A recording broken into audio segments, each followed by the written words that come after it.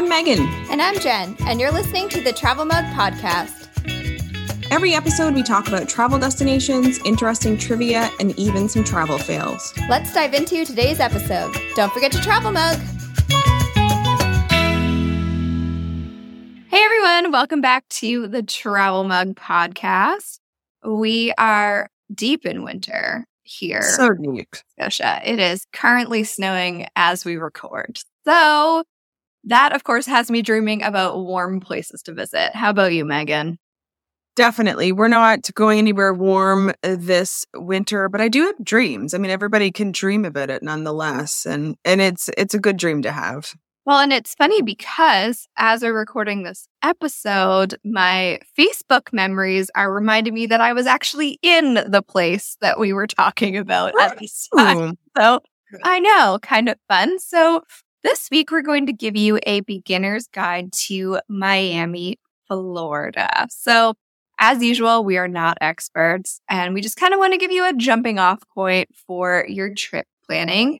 I visited Miami back in January of 2019, which doesn't seem like that long ago, but here we are, 2024. Sure it was. So we visited Miami before getting on a cruise, and I have to say I really did love it there, and I'm planning to get back there one day. It would make an amazing friend trip destination, I think. I visited with my husband and my mom and stepfather. We had a great time too. But Megan, before we get into what to do, why don't you give us a wee bit about the history of the city? Definitely. So a very long time ago, way before us, before Europeans even arrived, actually, South Florida, including where Miami is today, was inhabited by the Paleo Indians, a Native American tribe. This was like 10,000 plus years ago. So we're going back a long way. The Tequestas inhabited the land upon Christopher Columbus's arrival. They were another Native American tribe at that time that lived there. And Miami itself is named after Miami, and I'm sure I'm saying that incorrectly, a Native American tribe that lived around Lake Okeechobee until the 17th or 18th century. Miami itself was incorporated in 1896 with a total of 444 citizens. Ooh. I know. This was spurred by the arrival of the railway, which, as you can imagine, brought development to the city. It is situated on the Biscayne Bay, and Miami grew quickly from this point of incorporation, with canals being built to drain the Everglades, streets were built, infrastructure, and even a resort hotel, which arrived around the same time as the railway did. Florida, as we know it, including Miami, has been a haven for people to escape the cold. And this was no different as the city grew through the late 1800s and into the 1900s as well. Everybody knew, like, the secret has always been out. It's never been a hidden gem. It's No. And Miami grew with many new residents in 1959 when Fidel Castro took over Cuba. And there is a neighborhood, which we'll actually be discussing a little bit later, in Miami known as Little Havana, where the culture and traditions are kept alive for Cuba through its residents. Miami, of course, has certainly had its issues. There were race riots in the 1980s and the uptick of drugs being brought in through the ports of Miami, which also brought crime, but inspiration as well for the hit TV show Miami Vice. I mean, there you go. Devin Johnson turned things around. And finally, Miami, of course, is richly diverse and international with a large Spanish population whose culture, languages, traditions, and food weave a beautiful tapestry in sort of what is today Miami in the 2020s. God, the 2020s sounds so weird to say. I know. It's like no man's land, but here we are. So if you go to Miami, like, how are you getting there and how are people generally getting around, or what ideas do you have for them? Yes. So Miami, of course, does have an international airport code MIA, which perfect, that you can fly into. We actually flew ourselves into Fort Lauderdale Hollywood International Airport because that is the direct flight that we could get from Halifax. But it was fairly easy, actually, to get from the Fort Lauderdale Airport to Miami. On the way there, we did a Tri-Rail train, which took about an hour, but it was less than $4 a person. So, like, okay. On the way home, we took a private shuttle, which was much more expensive, but it was 35 minutes. So, when you get there, you're like pinching your pennies. And on the way home, you're like, I don't care. Take my money. I just want to get home. Let's go. So getting around Miami, you do have a lot of options. We walked a lot, but of course, Ubers and Lyfts are an option as well. You can also use their public transportation system. There's a free option called the Metro Mover around downtown Miami and Brickell, and low-cost trolleys and buses as well. So lots of options for getting around. That's not bad at all. So I'm a first-time visitor to Miami. Okay, I know how to get around, where to fly into. Any ideas on where I should stay? Yeah, so where to stay definitely depends on the purpose of your trip, which is, applicable to anywhere you go. But we stayed at the YVE, or the Eve, I guess, Hotel Miami. YVE in the downtown area. It was perfect for the purpose of our trip, which was to enjoy a little bit of Miami before heading out on a cruise. We were only there for 2 nights. It was across the street from the Bayside Marketplace, which had a lot of shops and restaurants, and it was only a few minutes to the cruise terminal. So perfect. If I was going on a trip that was more centered around Miami, I would personally stay in the South Beach area. There are a lot of Art Deco hotels, which we'll talk about. They're beautiful, and it's so easy to walk around to get to the beach and restaurants and cafes and such. So that's the area I would stay in. All right, definitely. So you mentioned the beach. So let's talk about things to do. We love things to do. So the beach. Obviously, the beach is a big draw for a lot of people, and the most well-known is definitely South Beach. So South Beach is a free public beach. There are kiosks where you can rent chairs or umbrellas. We went in January, so it wasn't like super hot. It was definitely warm. So it was a beach day for us Canadians, probably for people who so desperate in January. I think it was like mid-20s Celsius. So it was a perfectly fine beach day. I'm told it gets very hot, of course, in months that are not the winter. So you will want to rent an umbrella because there is no shade there. And of course, they are not cheap. You could spend $50 or more just renting that kind of stuff. But a pro tip, many of the South Beach hotels, even those that aren't on the waterfront, offer free beach chairs for the day. So save a little bit of money, I love that. There's also North and Mid beaches. So North, Mid, and South Beach are kind of, all one, but divided up. Those are great places to spend the day as well. And I did see if you are traveling with your dog, you'll want to go to Hallover Dog Beach, which is a designated off-leash beach, but it's also a great spot for surfing and bodyboarding as well. So there you go. I feel like that's a lot of insider information. I know. I love it. Now, I've heard a lot about this. So talk about the next thing that people could do, because this sounds really interesting to me. Yeah. So an Art Deco walking tour. This was one of my personal favorite things that we did in Miami. The Miami Beach Architectural District is a U.S. historic district located in South Beach, and it contains 960 historic buildings.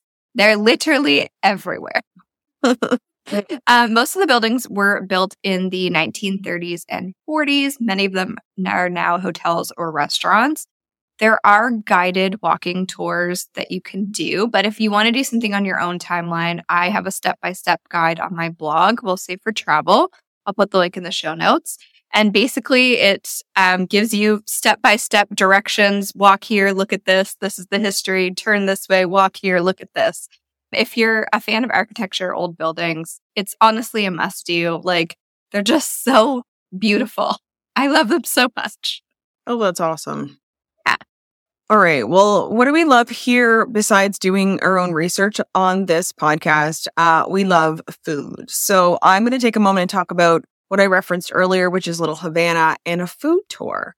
So lucky for anyone interested in this, there are few different companies offering food tours, and I would say the overwhelming majority are food walking tours. So keep that in mind. Not just about the food, but you will have to walk as well if that's in your purview.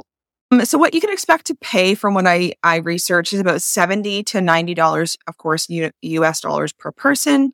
They usually last around 3 hours.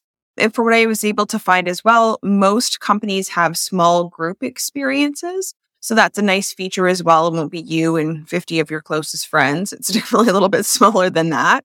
So if you want to take one of these tours, you can expect with most of them to have, of course, Cuban food, drink, learn about the culture. I saw some of the visits have cigar factory visits as well, with a complimentary cigar included as well. Most tours are offered in either English or Spanish, and you will likely get to hear some traditional Cuban music along your travels. So really overall sounds like a really fun and culturally rich few hours, including sort of food, drink, and traditions, which I think is really important to sort of learn those things when you're traveling as well. Yeah, if we had been there longer, this is definitely something I would have wanted to do. So file that information away for my time. Now, when I think of food, sometimes I think, well, after my belly's full, I'd like to maybe buy a few things. So let's talk shopping. Let's talk shopping. There are plenty of opportunities to shop in Miami. So we checked out Bayside Marketplace. It is an open-air 2-story shopping mall. Lots of stores and restaurants to choose from. It was in a really convenient location for us. It was across the street from our hotel, so very convenient. But yeah, really good place. It had kind of your normal stores, your Gap, your that kind of stuff. So not too fancy. So if you want to do some high-end shopping, check out the Bal Harbour shops or the Miami Design District. You can find Louis Vuitton, Versace, Dior, Gucci, Saks Fifth Avenue, and more. All of the fanciness. Right. That's where I'd window shop. Yes. Yeah. Window shopping's fun too. Yep. And Lincoln Road is one of the most iconic shopping destinations in Miami. It's a pedestrian-friendly open-air mall that lies between 16th and 17th Street in Miami Beach. So maybe once you're tired of the beach, just go in and do some shop. Why not? Get out of the sun, you know? Mm-hmm. All right, what's next? Our next stop is the Philip and Patricia Frost Museum of Science. We didn't go in, we did drive by. So it is a 250,000 square foot building. And it's divided into 4 distinct buildings. So the aquarium, the Frost Planetarium, and then the north and west wings. You can learn about the ocean. You can learn about the Everglades, a human cell, and outer space, all in one building. Wow. It's a lot. That is a variety of things. It is. So they do recommend purchasing your ticket in advance. Prices range from $29.95 to $37.95 USD for an adult. It depends on the day. They do have peak pricing. To me, the planetarium looks particularly amazing. It has different shows throughout the day where you can explore Earth or black holes. Both of the shows right now are narrated by Liam Neeson, but basically you're in a kind of a reclined chair and the whole ceiling is planetarium, and it's basically like 360-degree view. I would probably get motion sick, but it does look really cool. Yeah, that does look really cool. I'm sure you would love that too. All right, where are we going next? We're going to talk about the Vizcaya Museum and Garden. So this attraction is located in the Coconut Grove section of Miami, right on the Biscayne Bay, of course, as well. It's made up currently of 2 parts. However, a third part is in the works, which I'll explain in a second. So the main house, it is beautiful design. It's the interpretation of an 18th century Italian villa. Its interior is designed around objects obtained in Italy and meant to demonstrate the passage of time and the accumulation of memories as you go from room to room. So visitors are encouraged to visit the 3 floors of the home and be immersed in Italian objects and furniture, as the villa boasts one of the most significant collections of Italian furniture in the United States. Interesting. Now, also besides the house, the gardens. So they're very elaborate, reminiscent of gardens in the 17th and 18th century in Italy or France. So visitors can enjoy fountains, columns, hedges, as well as antique and commissioned sculptures. And you can see anything from 400-year-old trees to an orchid collection with over 2,000 specimens. Well, there you go. Again, Miami likes variety. There you have it. Now, the third section, currently in the process of being created and open to the public, is Vizcaya Village. So it was the working part of the estate, and it's being revitalized. So it has 12 buildings, and the village there was built in 1916. So it had staff quarters, a garage, barns, greenhouses, and more. So essentially where the staff lived and worked when they weren't at the house or the gardens, I suppose. Yeah. Now, the process to bring this back to life for community space, like I said, is in the works, and they hope to have phase 1 completed in 2024.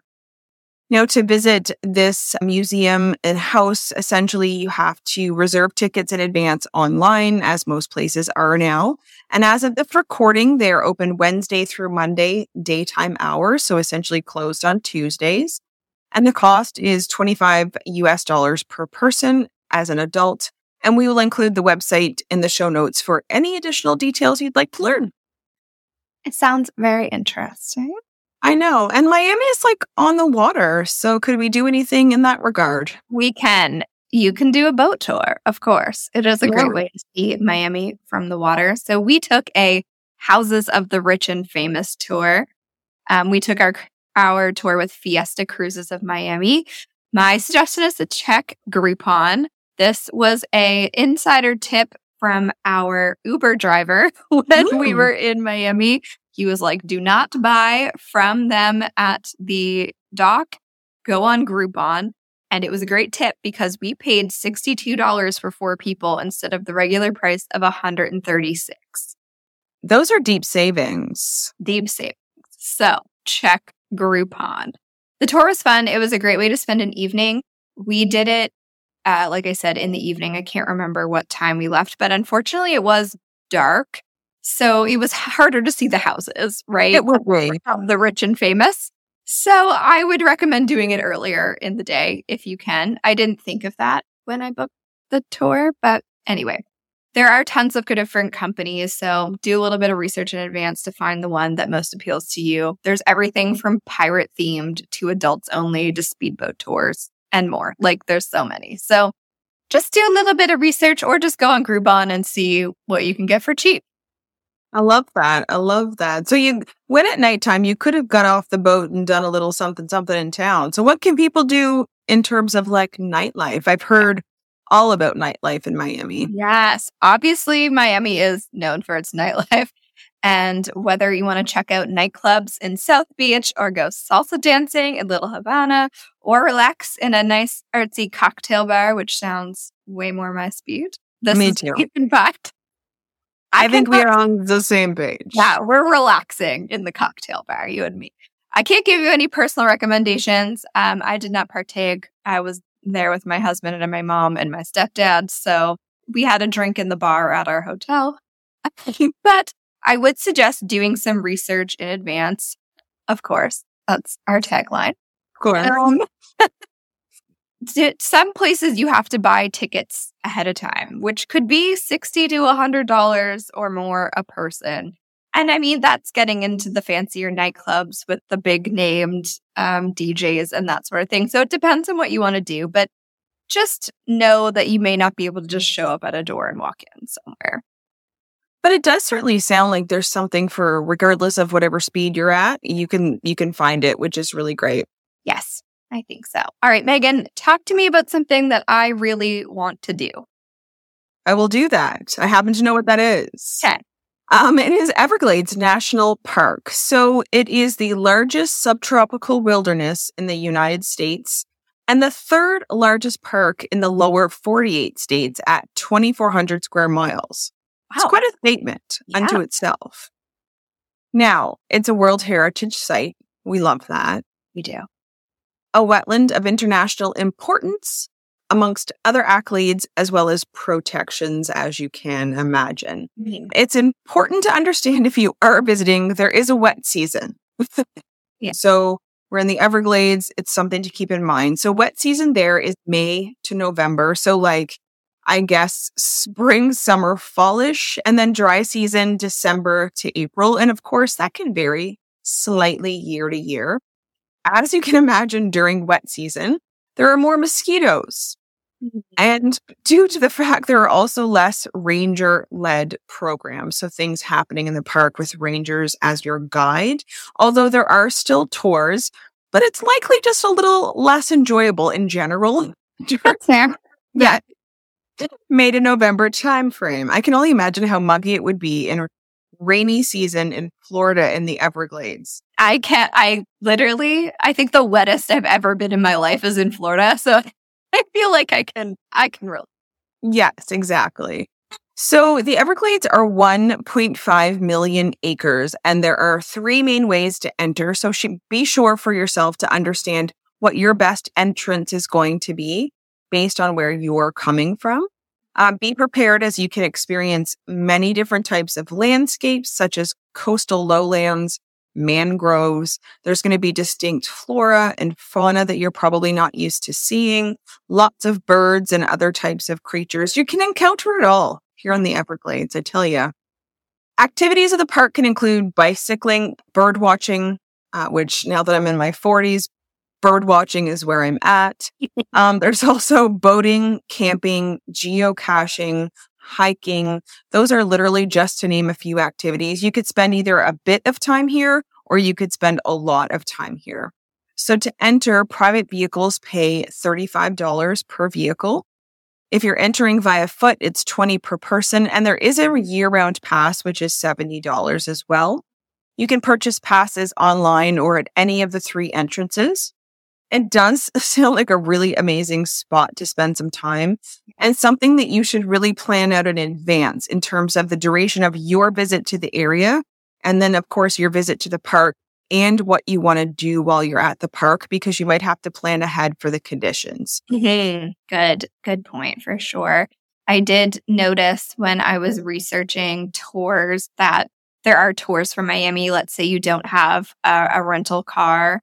When you're in Miami, there are tours that you can take that will like pick you up and take you there and tour you and take you back. It's an option if you don't have a rental car, because obviously it's not walking distance from downtown Miami. Excellent point. Yes. All right. So sports events. I love live sports. Even if it's a sport I'm not particularly into or knowledgeable about, the atmosphere of a live sports game, it just can't be beat. I love it too. You have a few options in Miami. So Miami Heat NBA team. So basketball, their stadium is in the same area as the Science Museum and Bayside Park. We walked by it a couple times, so it's super easy to get to. So the NBA season is usually October to May-ish if you're looking for tickets. Now there's also the Miami Marlins MLB team. So baseball, they play at Lone Depot Park. Oh, it's a terrible name. Rolls right off the tongue, doesn't it?